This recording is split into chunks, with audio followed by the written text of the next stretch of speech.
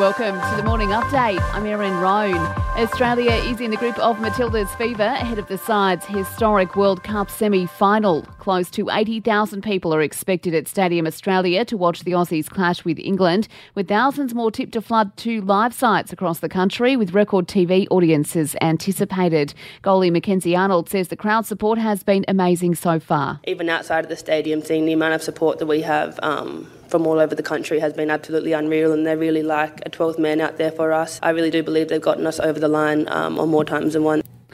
The father of one of the 4 Australian surfers rescued off Indonesia's Aceh province says the ordeal has taken a toll on them mentally. Steph Weiss, Jordan Short and Will Teagle were found floating on surfboards after their wooden boat capsized in bad weather on Sunday night.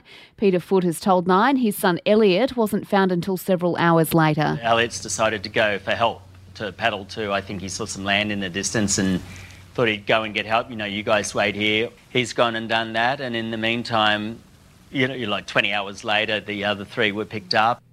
One crew member remains missing. National Cabinet meets in Brisbane today with housing on top of the agenda. Federal and state leaders will discuss rental protections and housing supply pressures. The New South Wales Premier has called for the group to make ambitious targets. And popularity for Mark Zuckerberg's new social media platform Threads appears to be waning. 100 million people signed up to the site when it was launched a few weeks on, and 10 million people are using it daily. That's down from 49 million at its launch. Sport and entertainment's up next. As mentioned, it's D-Day for the Matildas today, with the Aussies up against England in their World Cup semi-final. The sides will clash in Sydney with a capacity crowd expected. Spain is through to the final after a 2-1 win over Sweden last night.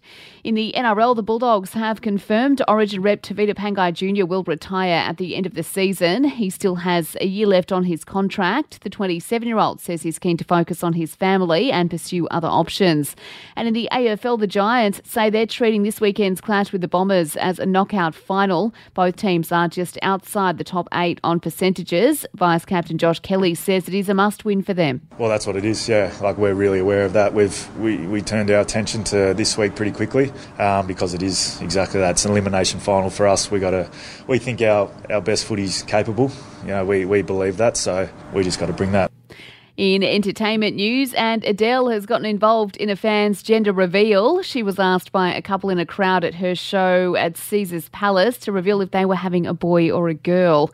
And that's the latest from the Nova Podcasts team. We'll see you later on for another episode of The Update.